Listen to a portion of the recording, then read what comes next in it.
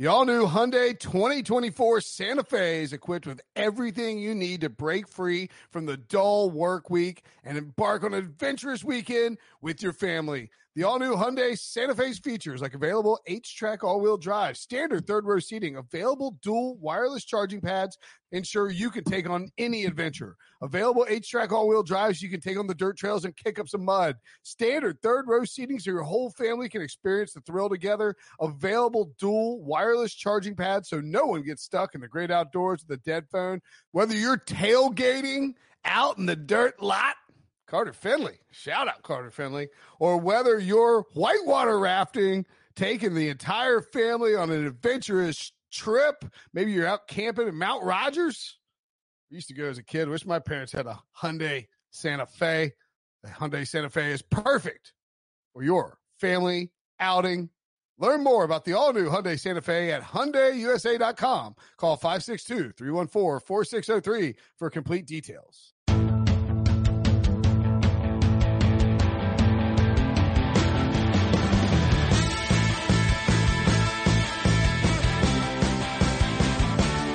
What's up, everybody? Welcome to the Pick Six Podcast, CBS Sports Daily NFL Podcast. I'm Will Brinson. I'm your host. We are rolling through the All 32 as we take a look at every single NFL team, or at least until we get to the Jaguars and then give up because nobody cares about them and Pete Prisco won't come on to talk about them.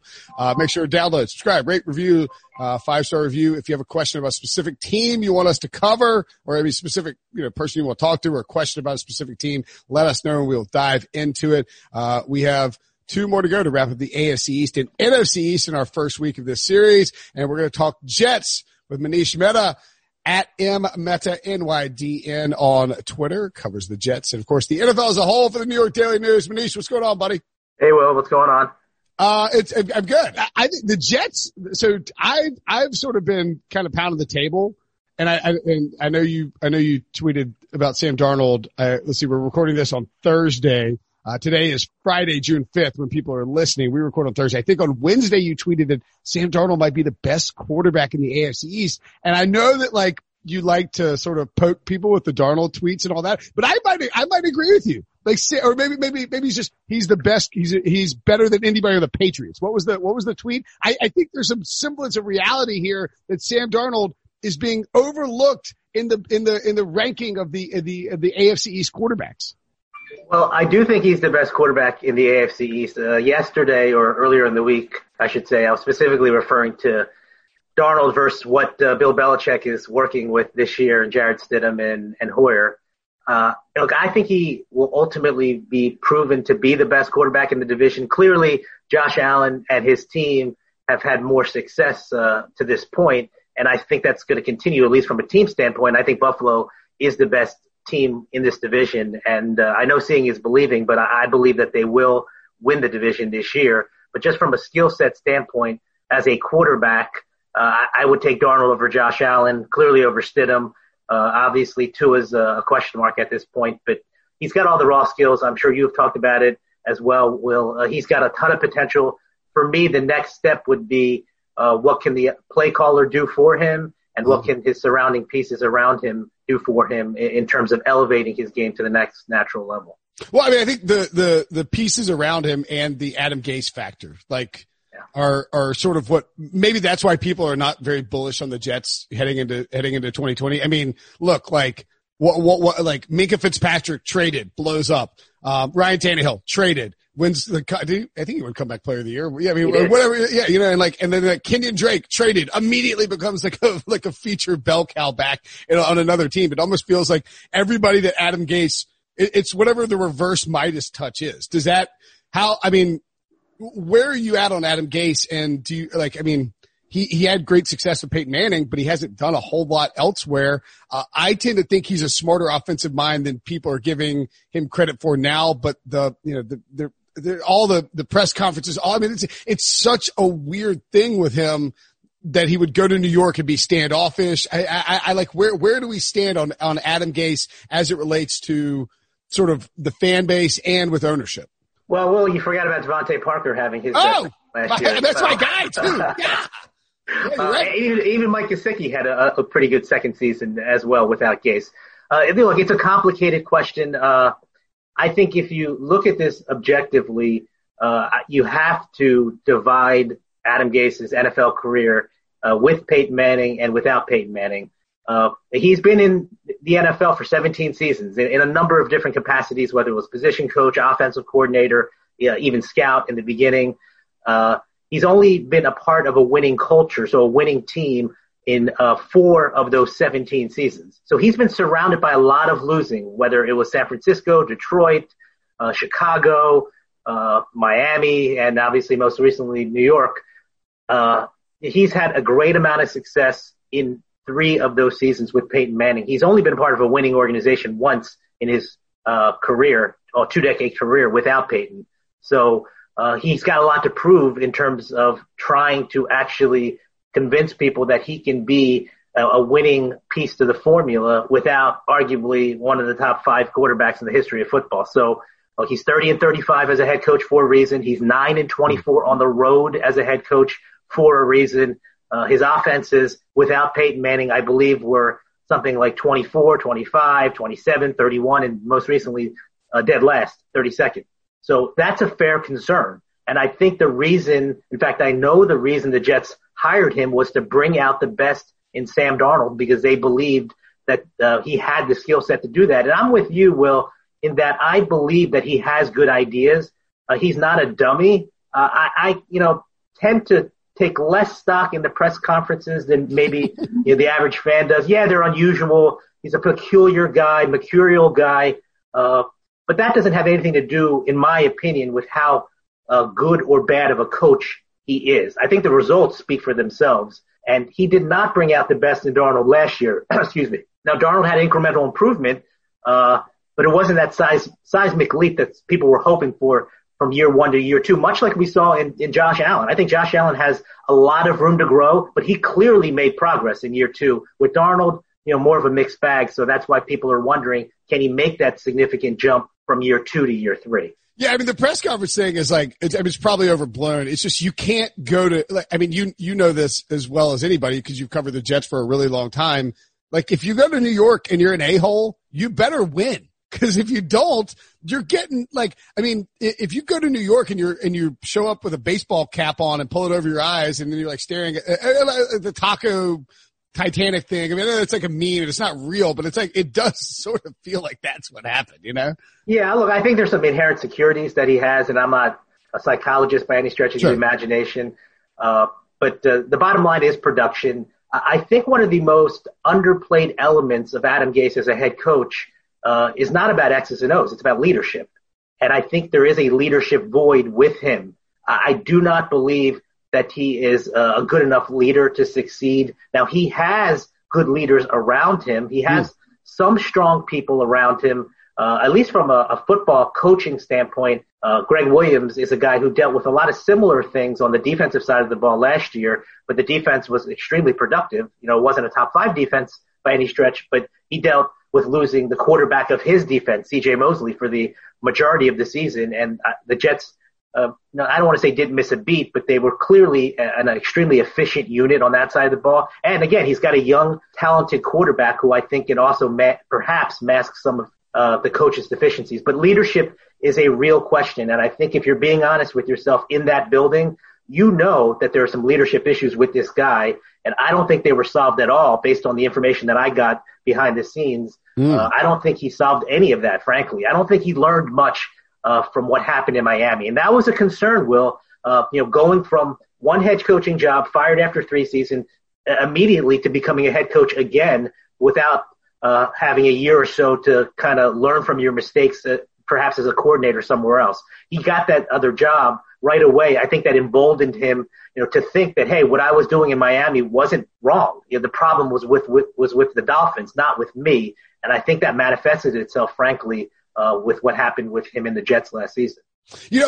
I think we've seen that a lot, and it's weird. Like, coaches almost don't get that. Not that like you shouldn't take a head coaching job because they're rare. They're hard to get. I mean, there's only 32 of them. Like some of these dudes will hold on to these forever. I mean, Bill Belichick's been doing it for 20 years, but like Chip Kelly when he went to the 49ers, Rex Ryan when he went to the Bills, it's like, just take a year off. Like reset. Like, you're rich. you're going to get another job. Like you're showing that you can clearly get another job. It's almost better to like hit the pause button, take a step back, sort of reevaluate what you're doing. And you're right. Like Adam Gase didn't have time to do that because he immediately took the Jets job in the same division, with a team and a franchise that just hasn't been stable for ever really. And, I feel bad for him in a sense because like Sam Darnold getting mono, that's the most preposterous storyline on the planet. And this team did play well down the stretch, but Manish, when you look at the depth chart, I believe in Darnold. I just have questions about whether this offense can take a big step forward based on the weapons around him. I agree. I thought one of the missteps that Joe Douglas made this offseason was not retaining Robbie Anderson, not because I think Robbie Anderson's an all-pro player. He hasn't made an all-pro team, hasn't been a pro bowler, but because he was an ascending young player who was developing a rapport with your most indispensable asset, the quarterback. So he and Darnold were developing something good, and you could see that. I've watched every snap that the quarterback has made since he came into the NFL and every snap that Robbie Anderson has played since he came into the NFL, and something good was happening there, and they did not allow that to continue because they did not want to pay an extra, $3-4 million, whatever it ended up being, and they brought in Brashad Perryman. And look, if you play fantasy football, you remember Brashad Perryman's December. He probably won you some fantasy leagues, right? Yeah. So he was extremely effective in the last month, in the most recent month of his career. However, the prior 3 or 4 years were a complete bust, and I don't even think that Brashad Perryman would debate that. So he is an unknown. I don't know what he is going to be for the Jets this year. He signed on a 1-year deal. It's essentially a trial season for him. You've got Denzel Mims, who I do like. He is a rookie, so you do have to manage your expectations. I think he can be an important contributor for Darnold in the long run, but I don't know what you're going to get out of 2020. Jamison Crowder, to me, was exceptional as a slot guy. But I'm with you. I think that, I don't know if there's adequate weaponry, not only in the skill position players, but the offensive line as well. It's a whole new offensive line, 4 new starters. It's an unusual offseason, so these guys did not have an opportunity in the spring to at least start to lay the foundation as a unit. They're going to have to do that in training camp, so it's going to be kind of a crash course. And we probably buried the lead, Will. We have not talked about how incredibly poor Le'Veon Bell was deployed last year. Yeah. It wasn't long ago, right? Was it the Monday night game against the Browns where, who was it? Who was starting? Was it Fales? David Fales started? Trevor Siemian. Trevor Siemian started, and they were like, all right, look, we got nothing. We're just going to run Le'Veon Bell into the middle of the line like 400 times and just hope that he breaks one. Yeah, and that was another failure on Gase's part. You have a player who arguably was the best running back in the NFL when he last played in Pittsburgh. And I think his final game in Pittsburgh was a playoff game against Jacksonville in which he had 150 total yards and 3 touchdowns. So he clearly had it when he came to the Jets. I know he took a year off for financial reasons, but sure. He averaged, I think it was 3.2 yards a carry. Le'Veon Bell is not necessarily a home run hitter, but he's not a 3.2 yards per carry type of back. I don't think he was used properly at all. He clearly was not the focal point of the offense for the majority of the season. And that kind of traces back to what happened in free agency. Adam Gase did not want Le'Veon Bell. It did not have anything to do with the money initially until word got out that he didn't want Bell. And then he kind of changed the narrative or attempted to change the narrative behind the scenes by saying he did not want to pay that kind of money for a running back. And I don't discount that at all. He didn't want to pay that kind of money for a running back. That being said, in a vacuum, he did not want to restructure his offense to run through a running back. That's not what he does. He likes running backs by committee. He likes to spread the wealth. He likes an offense to be very much like a basketball team in which you have 4 or 5 different options. You saw that in Denver. You've seen that really every step along the way. He doesn't want the running back to be the focal point, and he basically had to do that because the general manager and the owner wanted to bring in Bell. And you clearly saw that it did not work last year. This is going to be Le'Veon Bell's last year with the Jets before he gets cut and his guaranteed money runs out after this season. So I will be very interested to see if there's a true commitment on the head coach's part to at least get this very talented player more involved in the right way. All right, well, we'll take a quick break. When we come back, we will discuss some Jets defense. The perfect combination of versatile athleisure and training apparel has arrived. Thanks to the visionary minds of New Balance, Clutch Athletics, and Rich Paul, the designs reflect the heart of the athlete and the spirit of the community. With rising defensive stars Will Anderson and Chase Young on the roster, Clutch Athletics brings the best innovative gear to all athletes, giving them style and performance on and off the field. Learn more and purchase Clutch Athletics at NewBalance.com.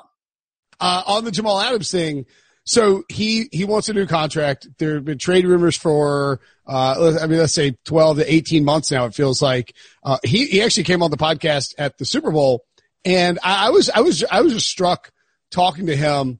Like he is, I don't get why the Jets don't want to pay him, because again, they have no one on the roster that's any good that they can actually pay. I mean, you can't even pay Sam Darnold, right? I mean, right. You literally are not allowed to pay Sam Darnold. You've whiffed on all these draft picks, and you have Jamal Adams, who clearly is a locker room leader. He's an all pro player. Now, granted, he doesn't play a premier position, but he's such an impactful guy. Why are the Jets doing this? It doesn't make a whole lot of sense to me. Well, it's a multi-layered question with a multi-layered answer. Sure. I think, it'll start at the top. A lot of people praised Joe Douglas for doling out these, relatively cheap / affordable contracts in free agency, a lot of one-year deals or de facto one-year deals. And he did that because of the guidance, or I guess the parameters that were put in place by ownership. Ownership did not want to spend a lot of cash this year. And so Joe Douglas works around it as best as he can. So it's not as if Douglas was this incredibly shrewd negotiator who did not want to dole out these big money contracts. He just simply could not do it. He's like, hey, look, here's what my boss is giving me. Now, look, he's not going to say that publicly. In fact, sure. I've asked him about that publicly because there clearly was a cash flow issue this year. He's not going to throw ownership under the bus. I totally understand that. But the reality is that was the situation that he was dealing with. So under that umbrella, you have to think if Jamal Adams gets a big contract, he's obviously going to get a fairly sizable signing bonus. And you're going to have to pay that money up front. And cash always matters more than cap. Fans get caught up in salary cap space. Can we get this there? Because we have X amount of dollars in the cap left. Anybody who knows anything about the NFL and how it's structured knows that cash matters much more than cap. And that's what comes down to the ownership's willingness. It comes down to their desire to spend money this year up front, real money, cash. And that's not the case with the Jets. Their ownership is not allowing them to do that this year. Now, my understanding is that ownership has given the front office assurances that things will be different next year. We'll find out. We've talked about this in our podcast with Adam Beasley on the Dolphins and Matthew Fairburn on the Bills. Tom Brady's departure matters. Unfortunately for Adam Gase, there's everybody who is not, the Jets, Dolphins, and Bills all of a sudden feel like they have a window to rush in and steal the AFC East for the first time in 20 years. Whether that's real or not, it doesn't matter because there's an expectation from ownership and the fan base that they should do something like that. No, absolutely. And look, publicly, I don't think you're going to get very many coaches saying that. In fact, I think coaches will say the exact opposite. They want to temper expectations, of course. You mentioned a good point, Will, about losing the locker room. And then last year people said, look, they started off 1-7. I think they finished 5-2. Technically the record books will say they finished 6-2, but they won a de facto preseason game in week 17 against the Bills JV team. That's right. That's fair. A game, by the way, in which the Bills at one point lined up a wide receiver at cornerback because their second stringers got hurt. And it was an obvious, preseason game.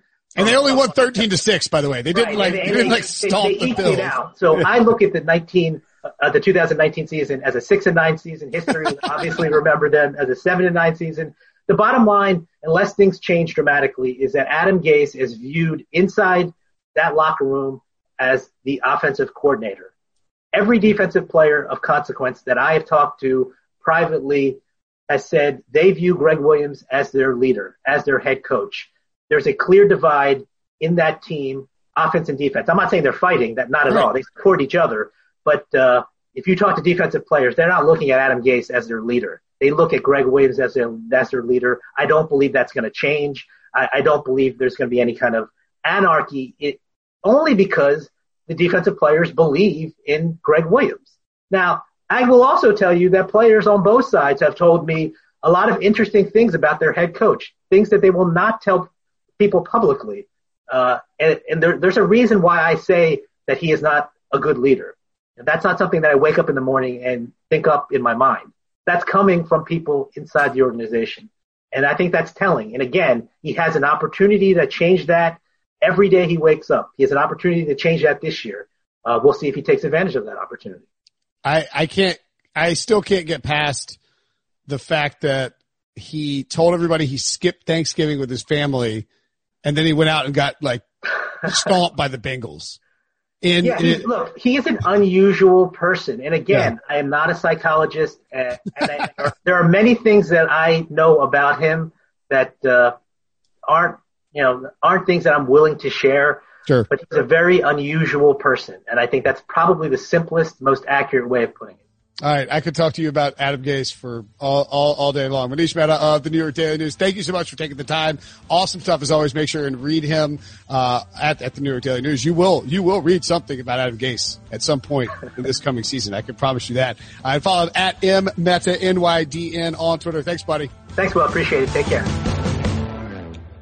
When you have sports mixed with your pop culture, along with humor and celebrity interviews, your earbuds are enjoying The Rich Eisen Show. Dan Orlovsky, are you still a Jaden Daniels is the best quarterback available in the draft guy? I think the three things that make it stand out for me are, number one, I think his ball placement versus man coverage is the best in the draft. Every quarterback in the NFL is accurate. He's got the best on tape. Number two, most transferable stuff to the NFL. And then I think the third thing is pocket peace. Search for The Rich Eisen Show on YouTube or wherever you listen.